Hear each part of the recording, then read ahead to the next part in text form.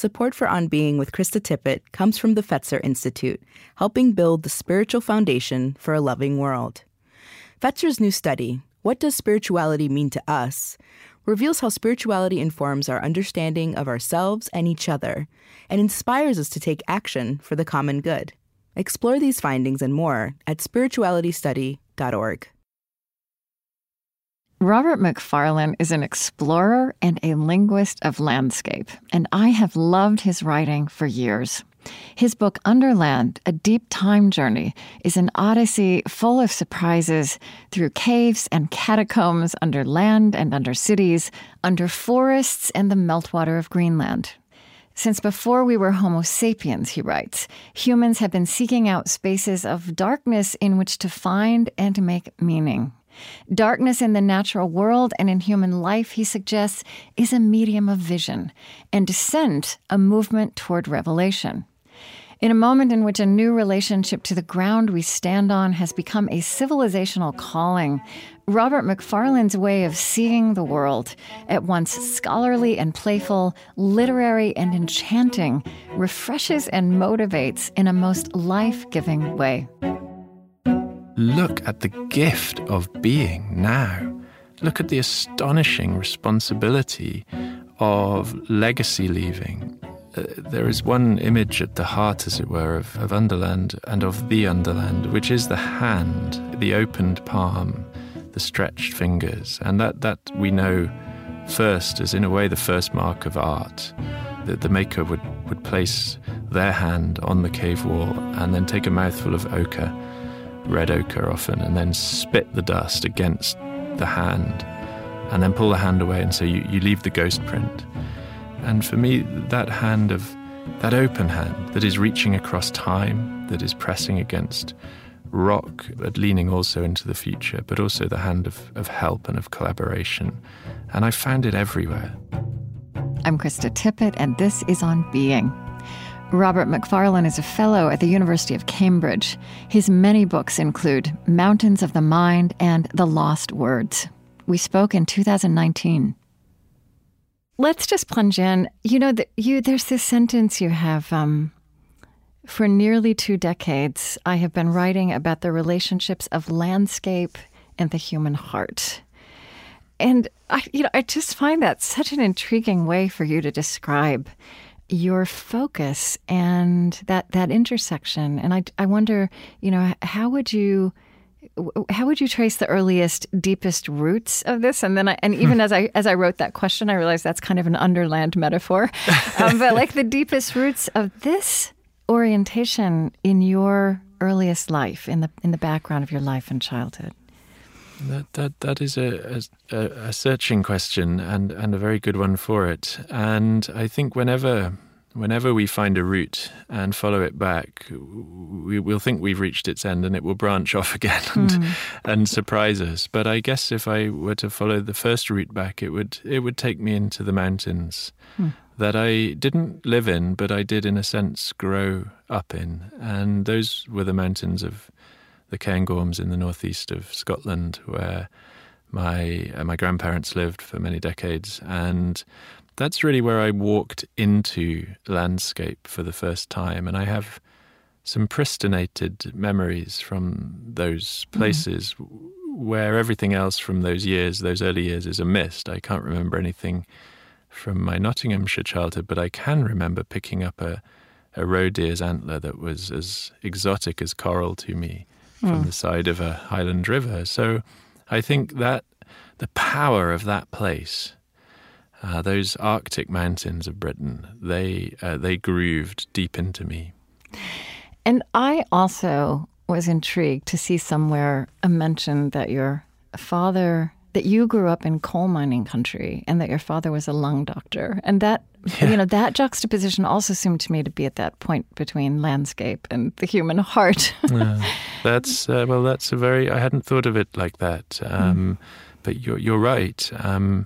It was a way that I began to look inside people, as it were. He would bring these X-rays home of people's lungs, confidentially, obviously, not disclosing anything, but he would hold them up against the window as a light box, and we would my brother and I would see into this huge space of the human lung.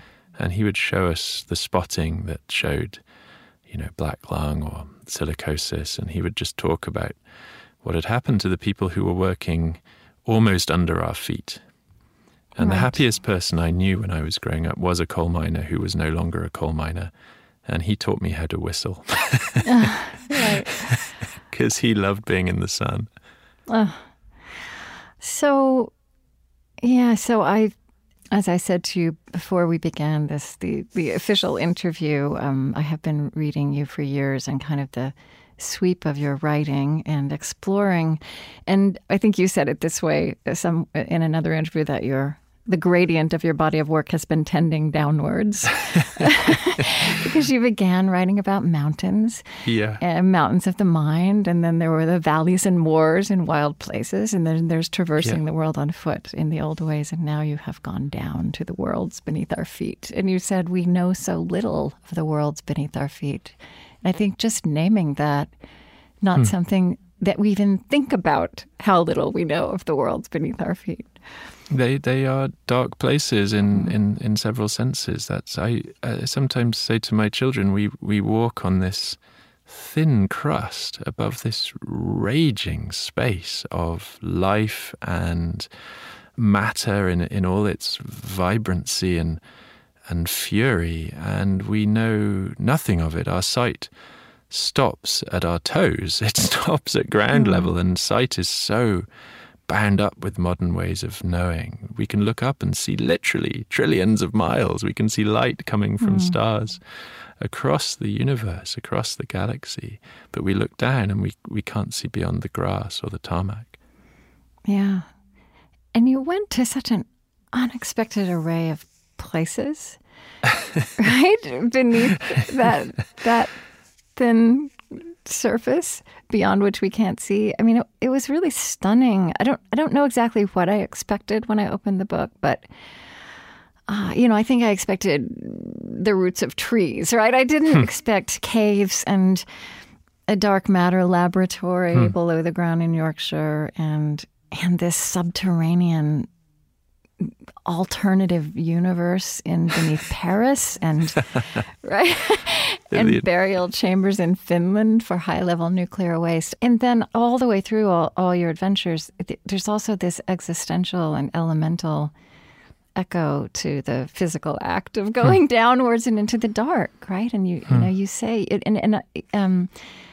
that since before we were Homo sapiens, humans have been seeking out spaces of darkness in which to find and make meaning, and that there's something seemingly paradoxical that darkness might be a medium of vision, and that descent may be a movement towards revelation. And as you describe all of your adventures, you also, even though that is true, that there's something strangely life-giving about that descent, but you over and over again not just thought about, but experienced how counterintuitive it is to make that downwards move. Yeah, often your mind is screaming at you not to enter this space because it perceives it as a place of confinement and deprivation. And indeed, for many people, that's what the underland has been, prisoners and forced laborers. But it has also been a place of discovery and of revelation. And this, as we've touched on, my first love is mountains, and the first book I ever wrote tried to understand why we're drawn upwards, often at risk of our own lives. But early on in working on this book, I began to realize how young that impulse is within a Western and modern imagination. It's only 300 years old. It's a punk. It's a stripling. And yet we see on Everest 200 plus people queuing at 8,800 meters to get their summit selfie.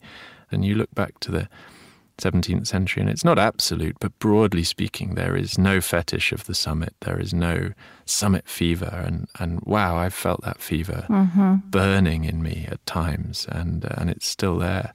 But you go back 65,000 years in Western Europe, and you find Neanderthal artists going into cave spaces, hard to reach cave spaces, to make art on the limestone walls of those caves. Wow! I mean, that sends a shiver down my spine across time. I'm feeling like for somebody who's listening and hasn't read the book, I would love for them to just hear a little bit of a little bit about one of the places you went. And and also when I first started reading you, and I actually was looking for it again and I couldn't find it. I remember reading in one of your books about how you climb trees. I found that so thrilling to think that is something that an adult can still do. But also I feel like you took that same freedom with your body and that same sense of curiosity when you squeezed your body through impossible spaces. I mean, I don't know, what's a story that you like to tell about this Underland journey if you have to choose one? I mean, I'd love to tell you a story. I could just read you the first lines of the book, which are a story, which are sort of me, but a sort of every Underland story. I've just got it here. Great. The way into the Underland is through the riven trunk of an old ash tree. Late summer heat wave, heavy air, bees browsing drowsy over meadow grass, gold of standing corn, green of fresh hayrows, black of rooks on stubble fields.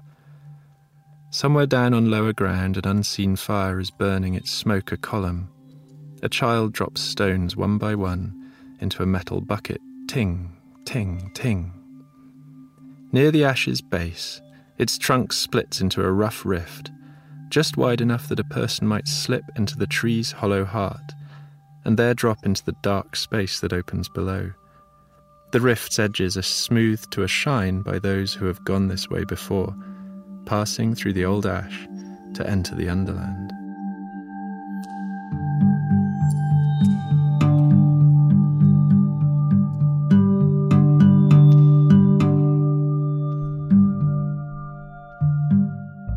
I'm Krista Tippett, and this is On Being. Today with linguist of landscape and Underland author Robert Macfarlane.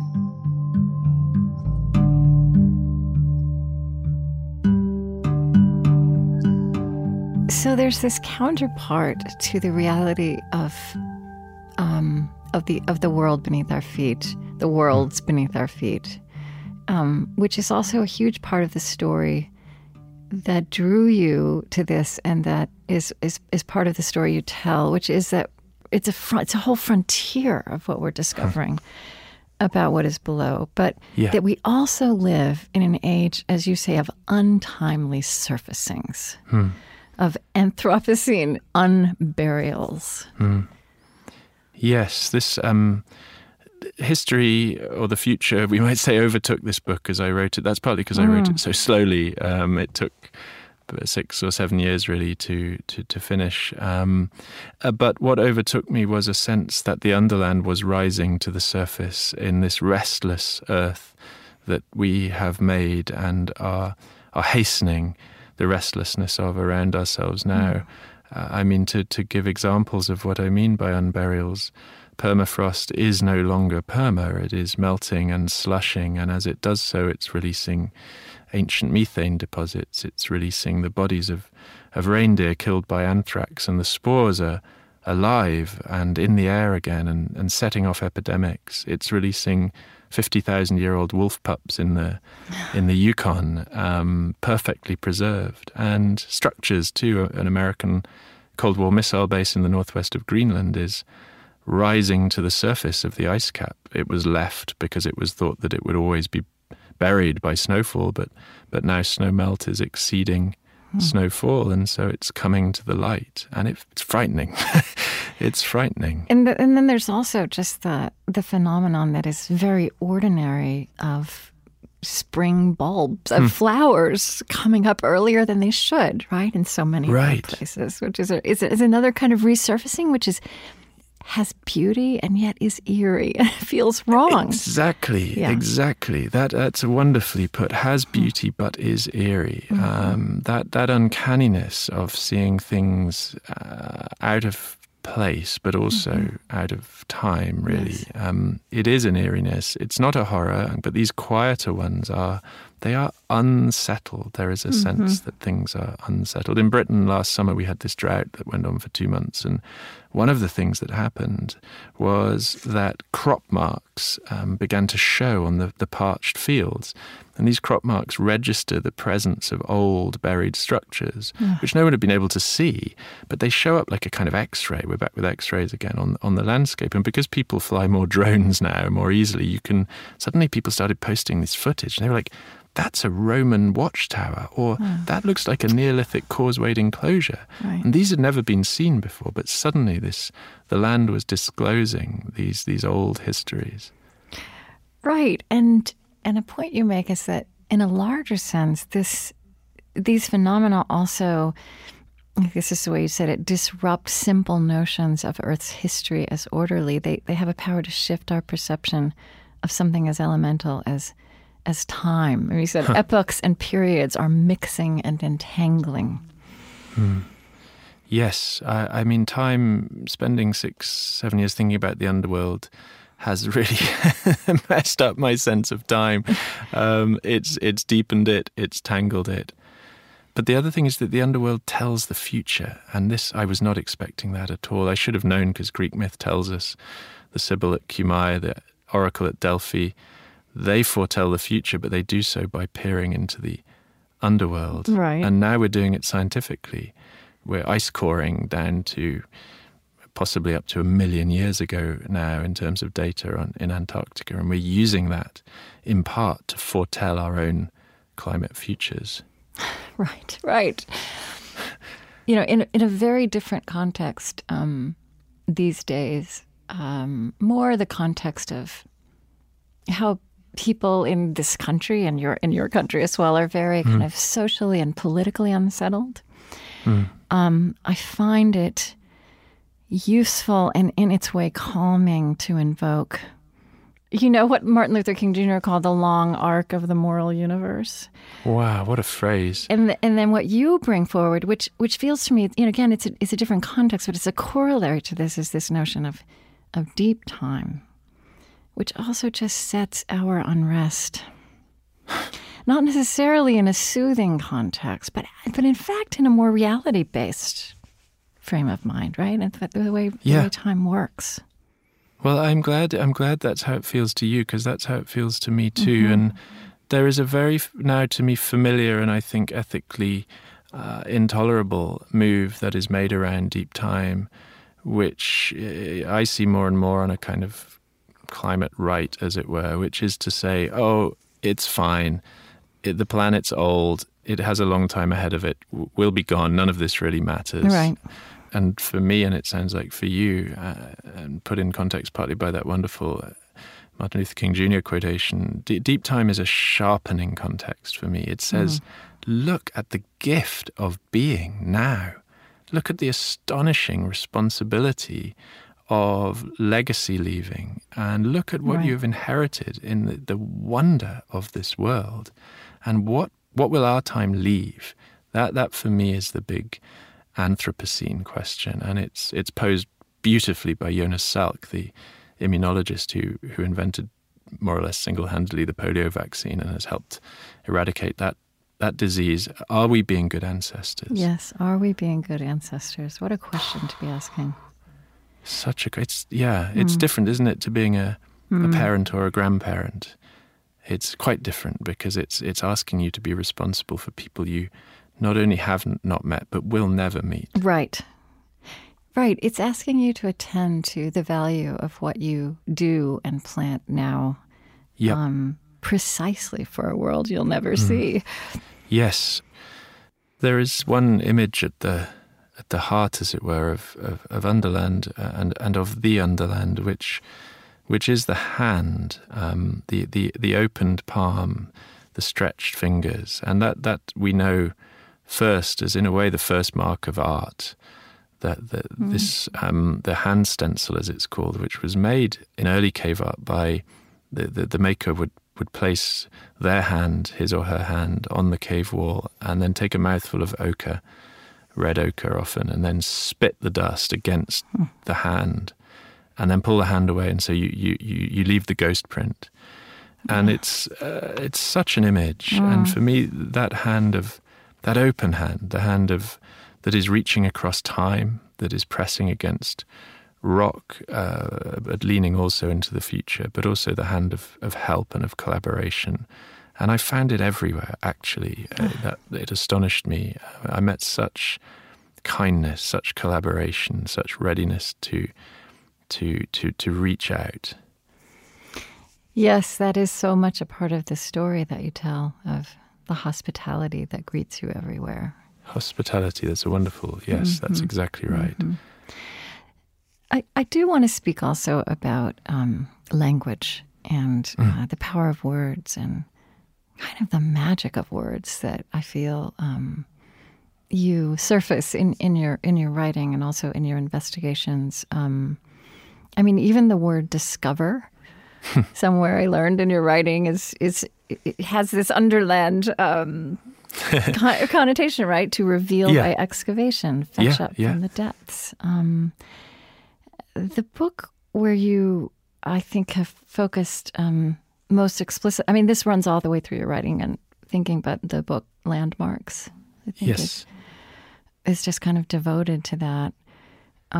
It makes me think of how in sacred traditions, naming has this power. And, in Genesis, like the original creative act is, next to making order out of chaos, is calling things into being by giving them names. Yes. There's a place where you were writing about, I think, like the Isle of Lewis and sort of an Apache tribe in Arizona, and you said words act as a compass. Place, speech serves literally to enchant the land, to sing it back into being, and to sing one's being back into it. Yes. Well, the first thing I should say in response to that fine thought is that not all naming is good naming. Mm-hmm. There is bad naming, and naming can, as we know, be an appropriative act of conquest and overwriting. Yes. And the control of well, I think that's the thing. That's naming. the other side of that power, right? The power, exactly. Mm-hmm. It is such a foundational act to give name to, and with names, often they are, I sort of call them portals to love and care. We rarely care for what we cannot name. I mean, I became fascinated over 4 years in the mid-2010s, if I can call it that, historically, a few years back, let me say, by Lexis for landscape, and the sense that we were making do, certainly in British English, increasingly with a generic portfolio of hill, field, wood, river, stream, right, a town, and I sensed, I knew that there was this word hoard there within the wonderful diversity of languages and dialects, subdialects we have in these islands, and this was particularly focused for me in the beginning in Gaelic, what we might call Scottish Gaelic, but Gaelic effectively. And so to give some examples from the moorland language of the Outer Hebrides, Rúnach Muim means in long form the shadows cast on moorland by clouds on a sunny day, and and there is a drama, right, unfolded out of this 2-word phrase in the mind's eye. Yeah, I mean, how many you've uncovered? Probably, hundreds, certainly, perhaps thousands. There's about 2,000 probably in the first edition, and then 2,500 because people began to send me these letters would pour in from around the world, around Britain as postcards, like feathers coming. I feel also that this adventure you've been on is also full of the realities and discoveries, that things that we're only now learning to see in order to put words around. It feels to me like one of those things, I don't know if this is new to you, but it was new to me, and just the way you describe about the connection between ice and the nature of ice and memory, that ice has a memory and the color of this memory is blue.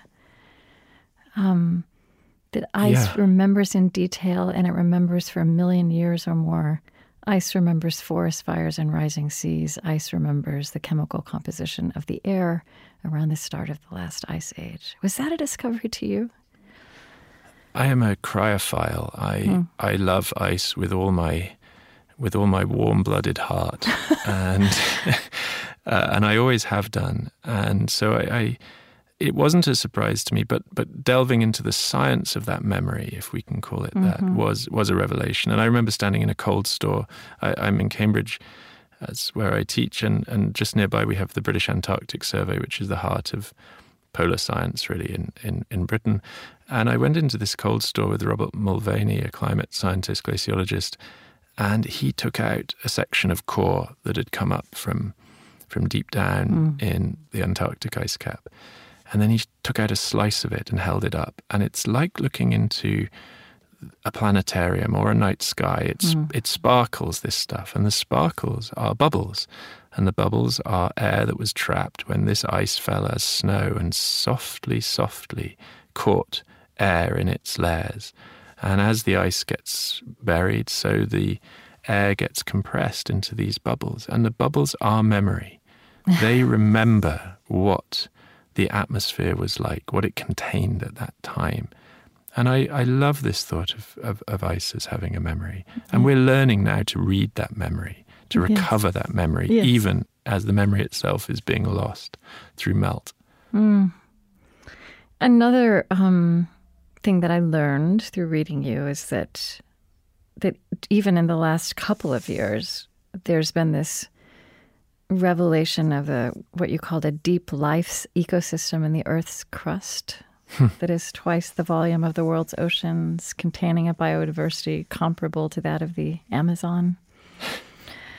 Yeah, what about that, eh? I mean, it's just, this all came out after a 5-year research project disclosed its findings in, I think, about 9 months ago. And so, oh yeah, guys, there's folks, there's an entire ecosystem down there which dramatically exceeds in biomass the entire human population of the Earth at present, is incredibly diverse, and it goes 7 miles down and probably more. I mean, what about that for a declaration of how little we know?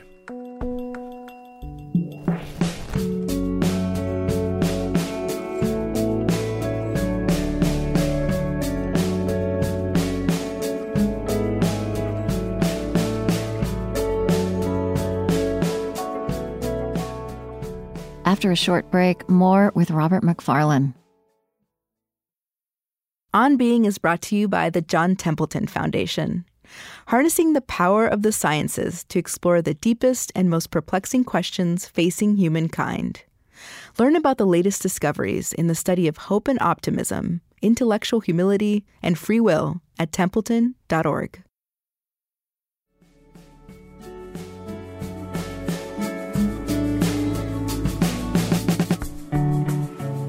I'm Krista Tippett, and this is On Being.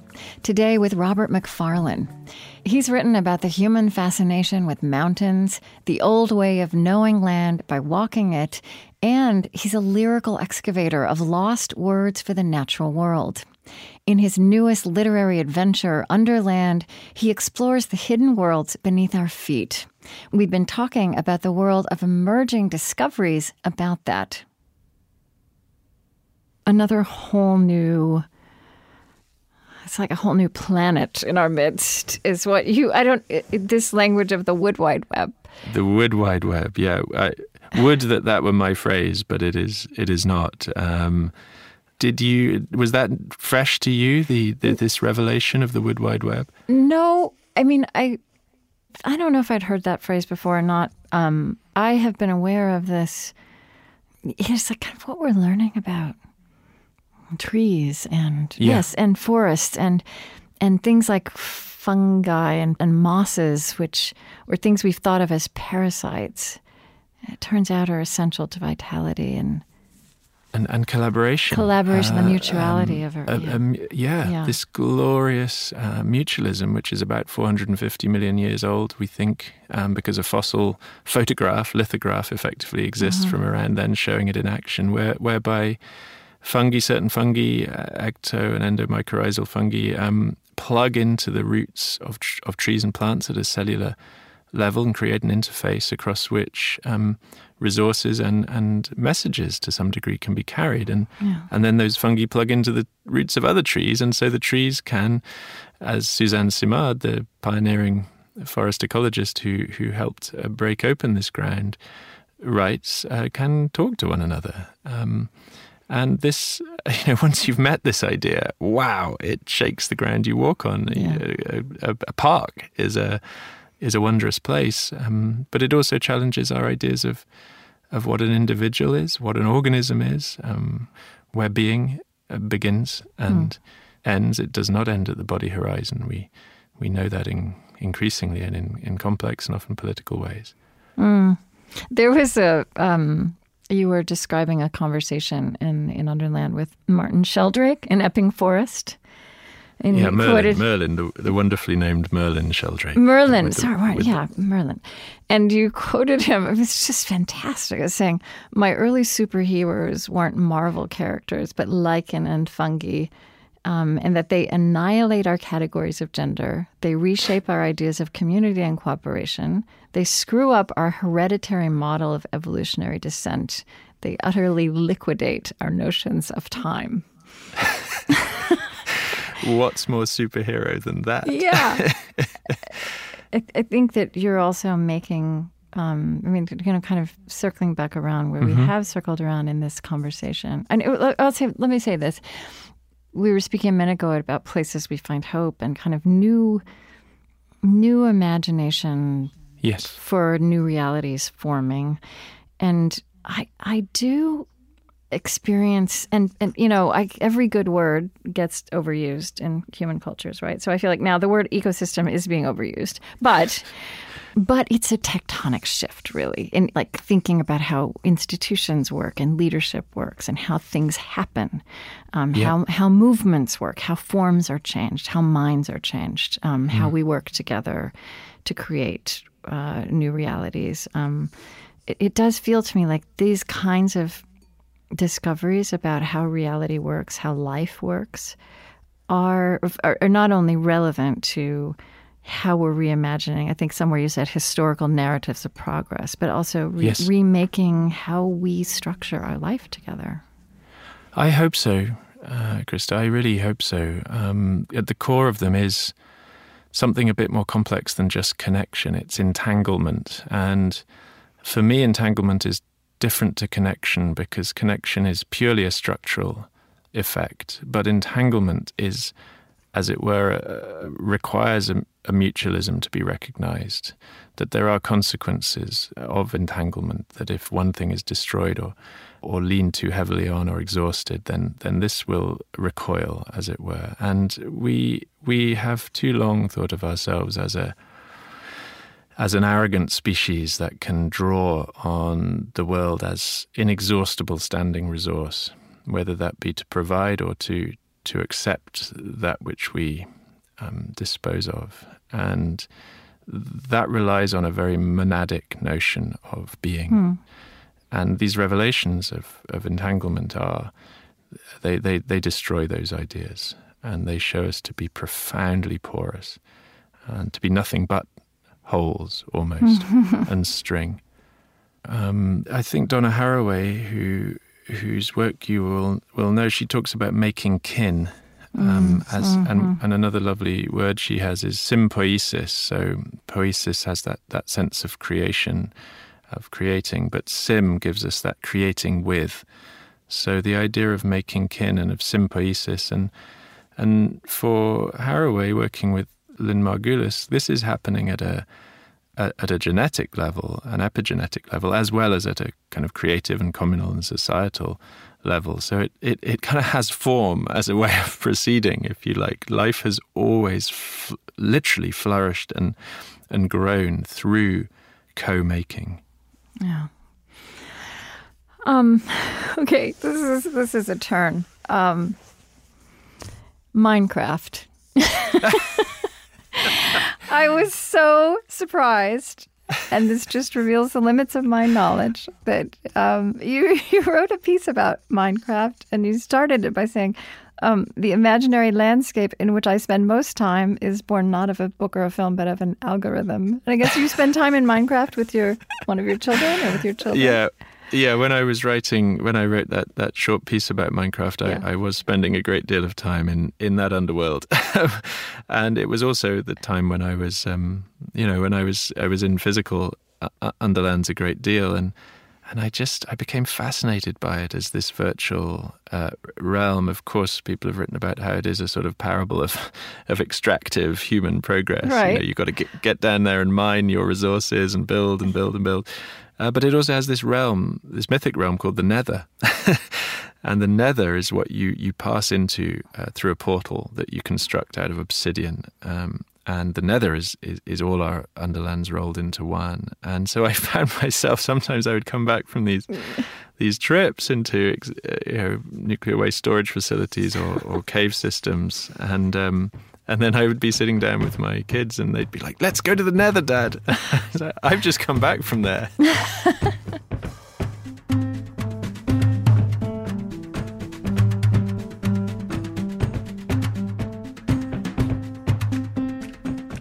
I'm Krista Tippett, and this is On Being, today with Robert Macfarlane. His book, Underland, is an odyssey full of surprises through the hidden worlds beneath our feet, from caves to the meltwater of Greenland to physicists searching for the nature of dark matter in an underground laboratory in Yorkshire.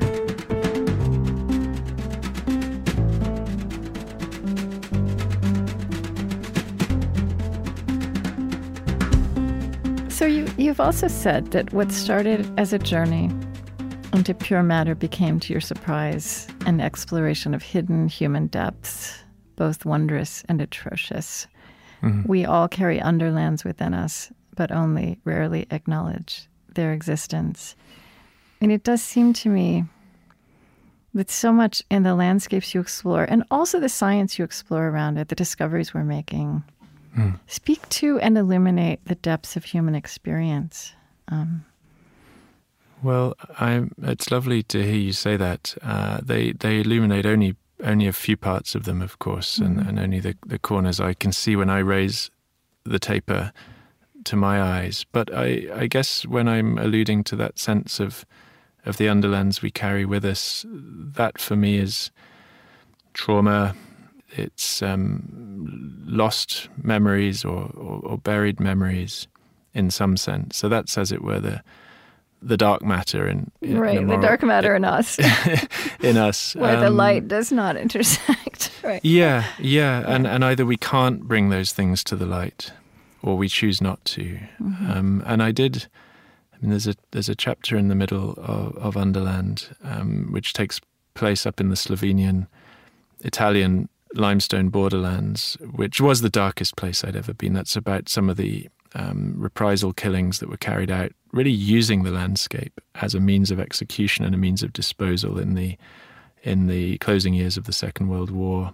And the sinkholes in the karst limestone landscape there became a place where people were taken to and pushed into, either alive or wounded or dead. And bodies and bones are still being recovered from these places. It's extremely disputed, complex, highly politicized history that is still itself unburying again and again. It's an unclosed wound in that part of Europe. And that was a terrible place to come to terms with. And that's really where the heart of the horror is. And then oddly, hope was found in a nuclear waste storage facility where people were trying to do the best they could. In Finland. That's right. There's a moment where you're having this conversation with this very intriguing young physicist named Christopher Toth. Is that right? Yeah. And you ask him, why are you searching for dark matter? And he says, and I think you say without hesitation, to further our knowledge and to give life meaning. If we're not exploring, we're not doing anything, we're just waiting. And then you said to him, is it an act of faith? Yeah. Well, it's partly because we were close to Rievaulx Abbey, which is one of the great Cistercian abbeys of my country, and I'd driven past it earlier that day, and it's suddenly realized that these, the monks sending their prayers up to an unseen God had such strong echoes for me with these scientists in their extraordinarily constructed, in this case, sort of crypts cut into 270 million year old rock salt, a mile underground almost.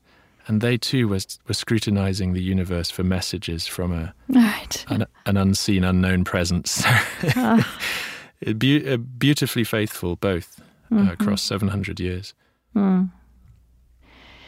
There's some words also. You said that since before we were Homo sapiens, humans have been seeking out spaces of darkness in which to find and make meaning, and that there's something seemingly paradoxical in that darkness might be a medium of vision, and the descent may be a movement towards revelation. And it feels to me like that for you personally. There was something in that. Well, I definitely was more changed and learnt more about myself and I think about the world more broadly speaking, if I can call it that, from the years of this book than any other. And that may have something to do with, being 43, yes. 37 when I began it, 36. And when you were reading those words, I was remembering being in the Cave of the Red Dancers, which is this sea cave in Arctic Norway, hard by a huge whirlpool that is known as the Maelstrom, which gives us that word that is now generic for whirlpools. And right. So there are two entries, one into the mountain and one into the sea, right by each other. And in what we might call the Bronze Age, 2,000 to 3,000 years ago, people travelled to that hard place, and they made art in the darkness, red dancing figures that leaped on the walls of that sea cave. And they crossed two thresholds. They crossed the threshold of entering the cave, and then they crossed the second one, which is in a way the more powerful one, which is where light gives way to darkness. And it was once they'd crossed that second threshold that they began to paint. And that to me, I wept. I wept when I saw those figures, partly because it had been such a hard winter journey to get to them, but also time shifted in ways I've never really experienced before in that space. You're now, I understand, doing some work in hospitals in the UK to bring nature into the lives. Tell me about that.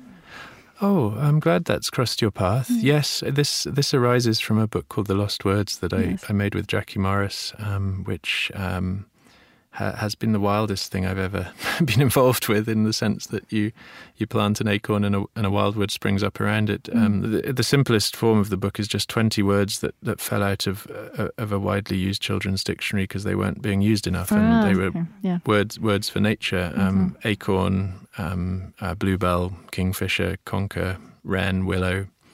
And so we just wanted to make a spell book that might conjure them back. But hospitals have taken the art and taken the spells and have designed them floor to ceiling across 4 stories, for example, of a new orthopedic rehabilitation hospital in North London, and also in a critical care unit in Wales. And they're actually becoming part of the healing work that's done. So where young children who are recovering from orthopedic difficulties, they walk the corridors doing their physio. And so Jackie would put a tiny mouse in each panel of the murals, and the children would move a little further each time to find the mouse hidden among the buttercups and the moths. And it's about nature much more than the book. The book is just a catalyst for that.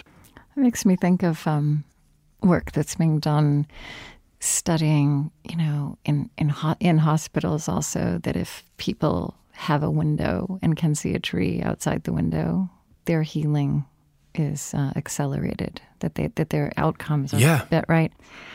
I'm curious about the language of spell book and spell songs. There's an album that goes along with the book, which I just started listening to last night, and it's so beautiful. Oh, I'm so glad you think so. It's so beautiful. So tell me about that language of spells. Where does that emerge from? Well, I could read you a quick one. That's probably the best way to instantiate it. I did bring it. Spells are there to be spoken. They have an oral power, their utterances. And I've always loved reading aloud and writing to read aloud, as it were. And so in that sense, I wanted to write a language that tumbled on the tongue and turned around. And this is wren. The wren is this tiny, quick-moving bird. We hardly see them in this country, though. There are 8 million breeding pairs of them because they move so fast, they seem to teleport. So here goes wren. When wren whirs from stone to furze, the world around her slows.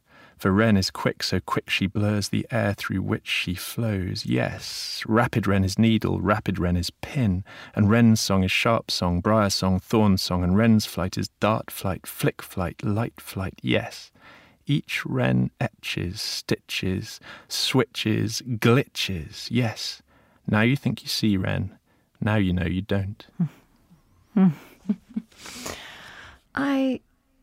I feel like we've been speaking about this the entire time, but I'm curious about how this adventure, this investigation, and just these things you've been thinking about these years, this is a ridiculously large question. So just how you would begin to reflect on it, how this has changed the way you think about like life and death and what it means to be human, how you move through the world, how you parent differently. Well, in a way, I can't remember what it was like before beginning this river run, because each book flows really into the next and out of the last, as it were. So it started 20 years ago, and I don't have much memory from before that. Yeah. But I guess, I am, as you said at the beginning, landscape and the human heart. This is to me an inexhaustible and eventually unmappable terrain. And of course, the heart is a many-chambered thing, and some of those chambers hold hate, and but it also activates love and grace and joy. But I think most when you ask me that question about my 6-year-old, who features as a 4-year-old quite a lot in Underland, and I took him up to these spring sites near our house, where the book ends, the book surfaces, but we went back not so long ago. But there should be a place of life where water rises wells up from within the ground, but they were dead. There was nothing. There was no life. They'd shrunk to a puddle and a mud bath. And this is because of over-abstraction, water that we use in our household, right. But also an Anthropocene drought, really, that's gripping the southeast of England in the longer term. And he doesn't really understand any of that stuff, obviously, but it's just struck his soul to see a spring site dry. And he came back so forceful, so clear about what needed to be done.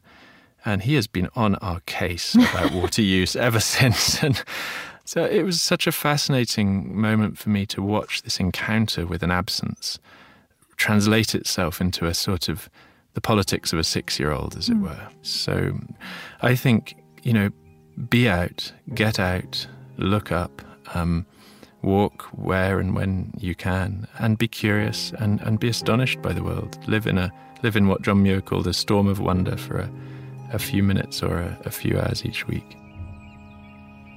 Enter the wild with care, my love, and speak the things you see. Let new names take and root and thrive and grow. And even as you travel far from heather, crag and river, may you, like the little fisher, set the stream alight with glitter. Robert Macfarlane is a fellow at the University of Cambridge. His books include Mountains of the Mind, The Wild Places, Landmarks, The Lost Words, and most recently, Underland, A Deep Time Journey.